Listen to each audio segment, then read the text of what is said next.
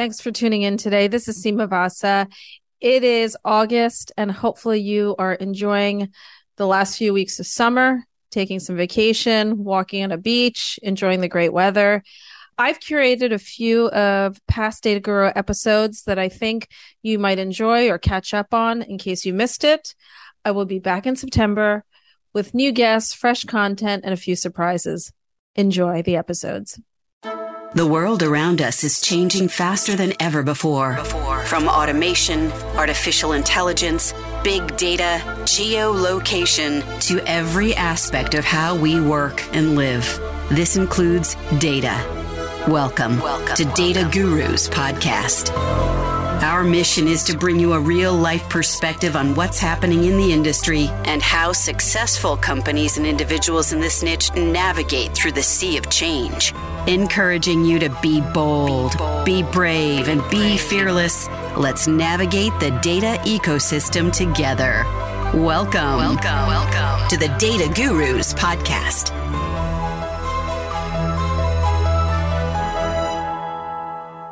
My gosh, this is a first for me, Adam. It's live podcasting for Data Gurus. Thanks for joining me on the podcast so today. Excited to be here. So we have a fun topic that we're going to talk about. Yeah. Leadership as it relates to the last 2 years. The world has changed. And, why don't you just give a little bit of background as to what you're doing and, a little bit of perspective. Yeah, so Adam Jolly, I'm the EVP General Manager Americas at Paradigm. That's a fancy way to say I run a lot of the revenue. And for me, and I'm going to say something like when the pandemic hit, it was such a shock to everybody. And it was a huge shock to my career because I had just quit my job, president of a staple company for 13 years and quitting the job. And then the pandemic hit 2 months later. And so I'm navigating the non-compete world. I'm navigating what do I do for a career? Do I do leadership? Do I do individual contributor?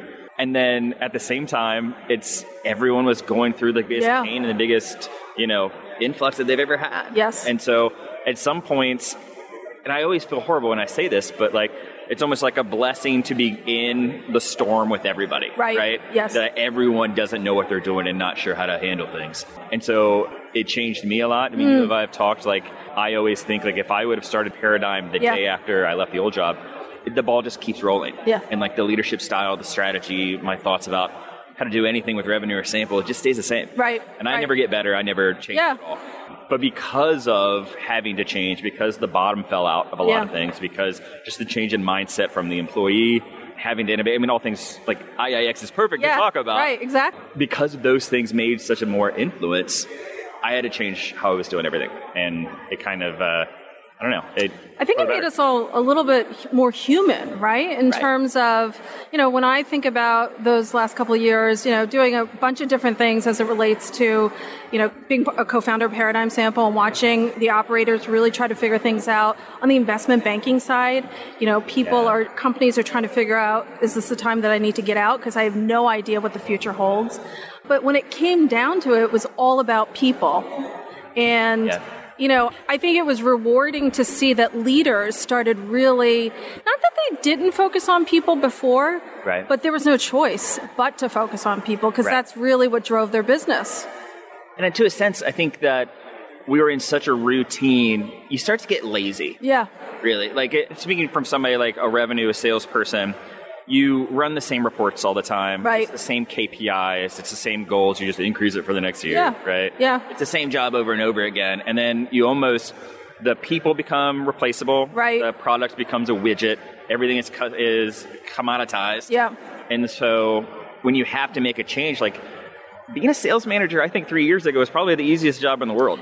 You're just running reports and say, look, here's something cool I found in Tableau. Here's an opportunity. Right. Yeah. Everything is about, and now you got to think about things a little bit more because not just how we used to think about the market, the product and competition, but then there's competition for your people. Yes. And you can't, if anybody here has a sales playbook, I would just how do you still have that? Yeah. There's no one way to manage. There's no one way to sell. There's no one way to communicate to everybody. And if you are, you're really limiting every piece of it. You're limiting the amount of employees. You're limiting the clients you can go after, how they want to hear messages. Yeah.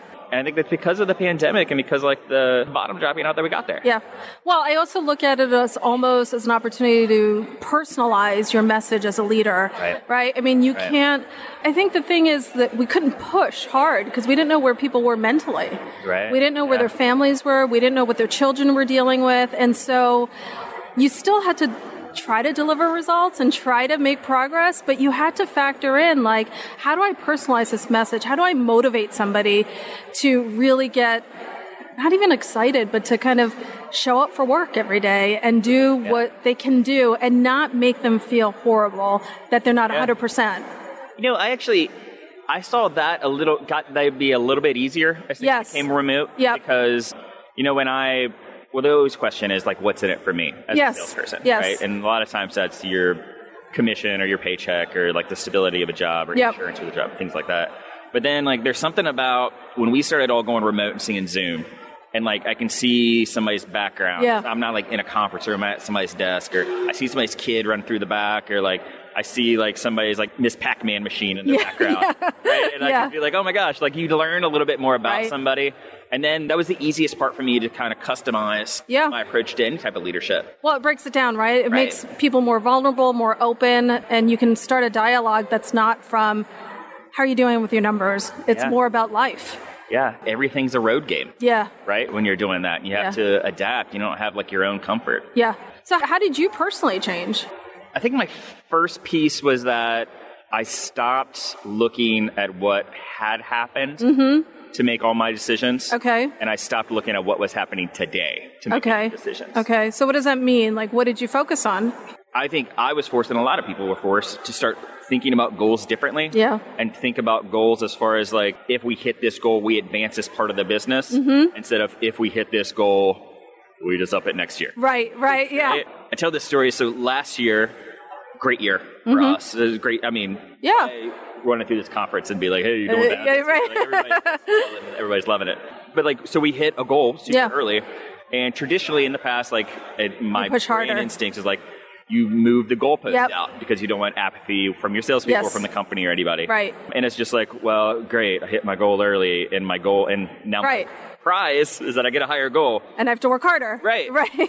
So instead, like, I mean, we made a product roadmap. Yeah. And we started thinking, okay, so these are the products, these are things we want to do for the next 3 years. Yep. And then when we hit that goal early, September of last year, then let's just move up those parts. Yep. So, like, we have internal products that were supposed to launch in 2022 that launched September of last year. Yeah. New features and tools that we had pushed back. And so when we raised the goal, it was like, okay, so now we're raising the goal again, and that could help move something even further up. Yeah. And that is the what's in it for me beyond the paycheck. Because I think when COVID happened and you relied on your paycheck, you relied on your company for insurance and things like that becomes so fragile. Sure. Yeah. So now there's something else to it. Like there's like an actual emotional attachment to your job, and that's how you push people forward. Mm-hmm. And ultimately, I'll be transparent, it's the same thing as moving the goalpost back and be like, hey, we're raising your goal. Good luck. Maybe you get some commission or something. It's a different way of doing it. It's a different way of doing it. And I think, to me, it brought more of a buy-in to all of our employees. Well, I always think leadership involves winning hearts and minds of employees. Yeah. Or even colleagues. I won't even say employees anymore. It's just colleagues, right? Yeah. Like, do you buy into what we're talking about? And if you don't, let's have a conversation. Right. And I think more of that happened, the facade of, here's a roadmap, let's go hard charging, and not factor in the hearts and minds of people. I think that shifted a lot. Yeah, because I think at the end of the day, and I said at the beginning, we talked about commoditization, like these insights things, like what is your value prop can get lost.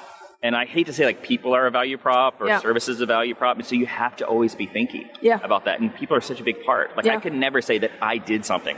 I hit a goal. Yep. Like, and that sounds stupid. Oh, man, that sounds stupid. Right? Like, it's like, oh, we did this. Yeah. But I think now, like, there's more of a comfort. I've never been a huge believer in teamwork. Yeah. And now I am because, like, we're all came together through a tragedy or came through such a huge change that you need those type of things. I totally agree with you. And I think, like, it did take a lot of people working together to accomplish goals. And, you know, some businesses didn't survive. Yeah. Unfortunately, and I think it's important to remember that as well, because we're always so hard on ourselves. So much, yeah. You stop and smell the roses a bit. Yeah, a lot. And I think that, one thing that I think is huge that started like this change in leadership is so much more emphasis on branding, both personalized and as a company. I was just sitting, Priscilla was talking about LinkedIn and doing your personal branding, and I think it's more emphasis on companies now than ever too. Yeah. Because so much has changed. And the people that were slow to do that are getting left behind. We're all here. Like, think about the face-to-face market research firms that have changed the perception of how they're branded. Yep. Right? And so, like, me and Adam Dietrich, my colleague, we always say Qual is eating our lunch. Right. Because their brand is blowing us away. Yeah. Right? And they're doing things because, let's be honest, it was really tough for a few months. For sure. There were some zeros on the ledger. And then you had to. You get pushed to a point. I hate the phrase comfortable being uncomfortable, but like you get pushed to the point where you have to do something that is uncomfortable. You have to make the game. You have to make a change. Yeah. Having to innovate is a shitty seat to sit in. Yeah. You had to do it. Yeah. And so they've changed how they're doing it. And see that like agile companies, they have taken their own brands to where like I don't even know what agile means anymore. Right. And so like you just change how much of the branding. It'll be interesting. I want to go back to personal branding. I think a lot of leaders focus on their personal brand outside of the company. Right. And I think in this time where people are working remotely and their life is now integrated into their work, my thesis is that personal branding internally is just as important as externally. What do you think? Oh my gosh. I think we forget about internal things so much. We don't skimp on internal things when it comes to like internal platforms to make our jobs easier, yeah, right? Yeah. So like, man, Slack. Sure these reports yeah. Look at this Power BI. But like, when I think about, I love Power BI, by the way, but go ahead. But like internally, we use the term evangelist internally about things. Yes. To make the silos of work. No matter how hard you try, there's going to be silos between operations and your platform. Of course. And whatever. The natural tension. Like that. And so each person each department has to have an evangelist. That doesn't mean that they're the C-suite of that department. Right. It doesn't have to be. They could be the fifth person on the podium. 100%. The 24-year-old right out of college who just knows how to communicate, knows how to get a buy-in from people. So that internal evangelism is huge. And it's huge for us. Let alone like how you see the people around you. I mean, it feels great to get a text message like, hey, people think you're cool, let's go to a bar. I texted somebody last night, told them that they were the coolest person. What are you doing? What bar are you at? But like, it's so much more internally. Yes. To have that buy-in, and like, I think back to like old like revolution, like George Washington. Yes. Stuff. Like George Washington is different now than he was because everyone never relied on him, and we're all in the boat together, like rowing in the same direction. And I think that's the most important part about business now is to make sure you have your own house in order. Yes. Before you're putting it out. And it takes time, right? It takes a lot of time. It takes a lot of thought and it just makes that team stronger. I think it's super important. And I do think there's something to be said that, we used to have people in a building where they used to come into an office and you had their mind, right? At least 80% of the time, 90% of the time. Sure. And now everybody's kind of in their own worlds, and having that kind of personal connection and branding is really important, especially for leaders. Let's talk about, since we're at an innovation conference, what have you seen as it relates to leadership and embracing innovation? It's scary. I think it's scary for people not to do, especially when things are going well. Yeah. Right? To be like, okay, we need to innovate, to have any type of foresight. A lot of times I think we put that to one person or one department in the company. Yep. And like rest on the CEO's head. Like, what's next? We're just waiting like, hey, tell us what's next. Right? Tell us the next thing we're going to do. But now innovation has to be a company-wide thing. Like, every department has to be thinking about what is next. Yeah. And that goes to what I was saying earlier. Like, I can't look at what we've done. I can't look at what we're doing today. I have to look at where we're going. I think it's easier said than done, right? Sure. For sure. And I also think like the rubber meets the road when you kind of get the salespeople involved. Like, I can't sell that. There's no way I'm going to be able to sell that. And it's being able to create that bridge with, hey, here's what we're thinking about investing in and building and bringing the entire organization along. We talk about, communities, and we talk about consumers who are being interviewed throughout the innovation cycle when we build product. But there's another concept, which is bringing your people along through the innovation process. And that's a tough balance. It's super, especially when you're innovating and like nothing has a rocket start. That's right. Yeah. Well, and they typically don't. No. Right? And so you have to be so deliberate. You have to be annoying. Yes. To a point. Yes. One of the people that I learned the most about in sales was Nick Dwala from SurveyMonkey, now Momentive. and we were launching this new product, which is their concept testing. It's going great. Yeah. The first couple meetings, like we would have a pipeline meeting. Yep. You've got 10 people on a Zoom call, and we're talking about like $8,000 in revenue. Yeah. And like, you're like, what the fuck are we right. now? We're talking about $8,000 for. But it was always deliberate, talking about every single opportunity and how could you, and there were times I would get off of that meeting and be like, I just wasted an hour. Great. That's something I could have been selling something else. Right. But when you put that much deliberate intention on something that you have conviction and a passion for, and then all of a sudden that 8,000 becomes 80, 100,000. The pipeline's huge, and that's what's keeping the lights on. Yep. And we did that last year with our full service. I mean, they were their first couple meetings. I remember. Oh my gosh! Yeah. Like, guys, you guys need to care about this. I know we're talking about one translation study, right? But like, we need to care about this because it could be something big, and it caught like wildfire, and people start to believe in it. And it's a fine line too in taking market feedback, taking input from sales, taking input from marketing, from people who are building products, and really rationalizing what's important, why is it important, and getting again everybody to agree to those decisions. But I do think it's a culture. I mean, I see it on the investment banking side where, literally I had a client who said, I wish I didn't have to ask my management team if I could buy this company. And I started laughing. I'm like, why? And they're like, this is so innovative. Right. They can never embrace it. And so that's an interesting problem to have as a leader where you see these companies that you might want to acquire, but it won't pass the road test for your executive team. I think part of that goes into our misdiagnosis of what culture is in leaders. Okay. It's a crutch for a lot of leaders. Yeah. And when they think culture, they think, we have pizza on Fridays every day. Yes. It's got a bunch of granola bars in it. They don't speak my language. Stuff like that. Yeah. Like, hey, bring your dog into work. Right. That's a culture thing. Yeah. When really, we've taken on the culture of that investment making, like taking those data-driven gambles. Yep. And everything we do is we'll do the due diligence, like a management consulting firm. Yes. Like, okay, will this work? Okay, this has a really good chance of working. Right. Right.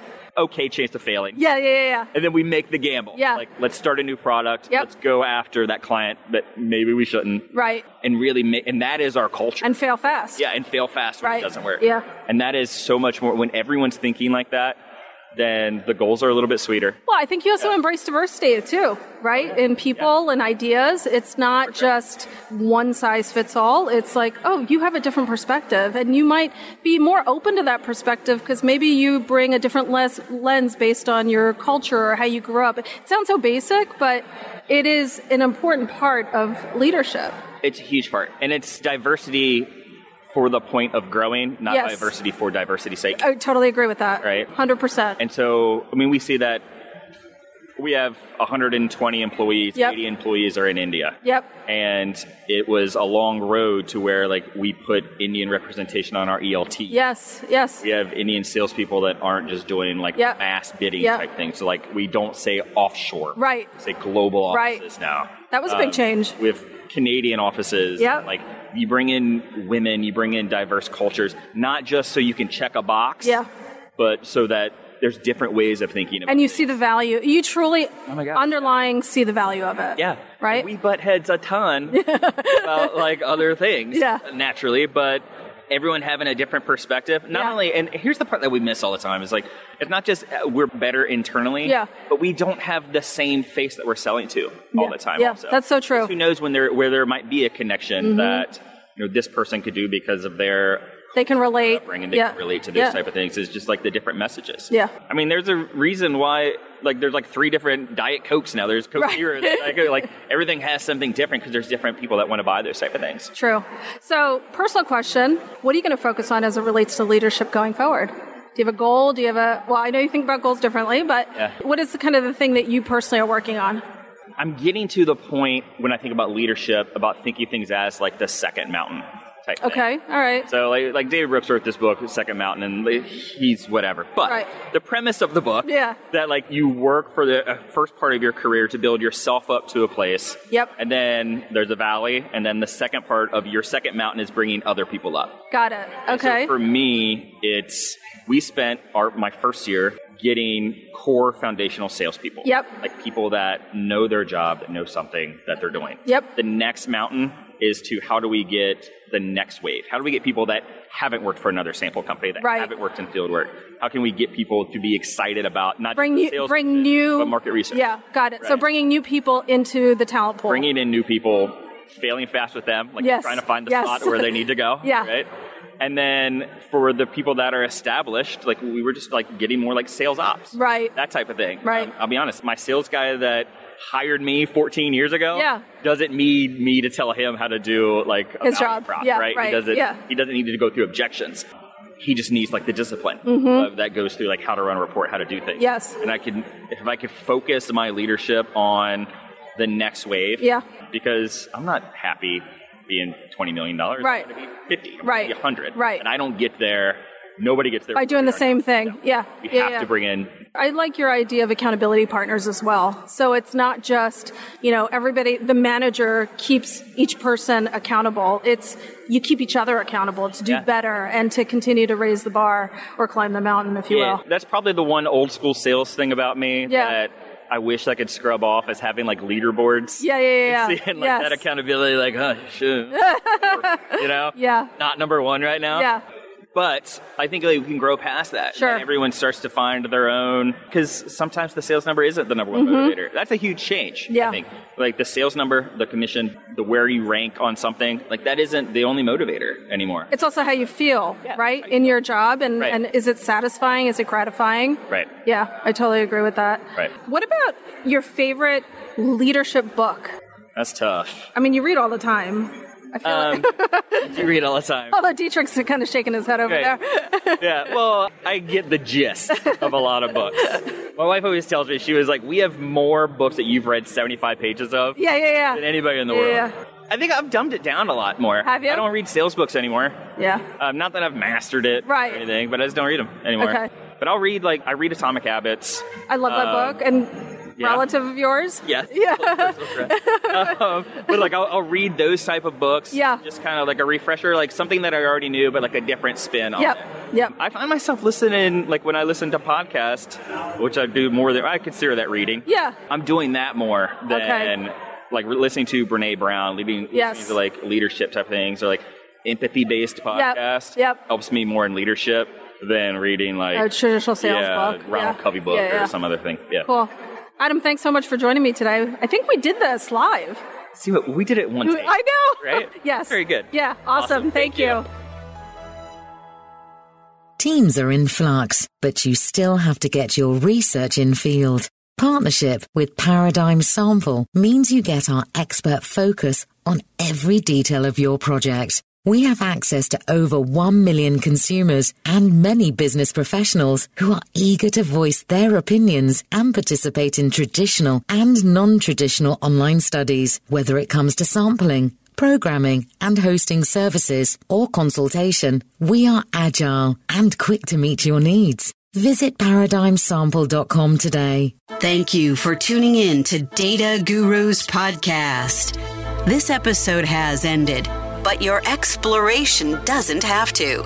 Head over to www.dataguruspodcast.com and access all the resources and links mentioned in today's show. You'll also find bonus content available to our podcast listeners exclusively.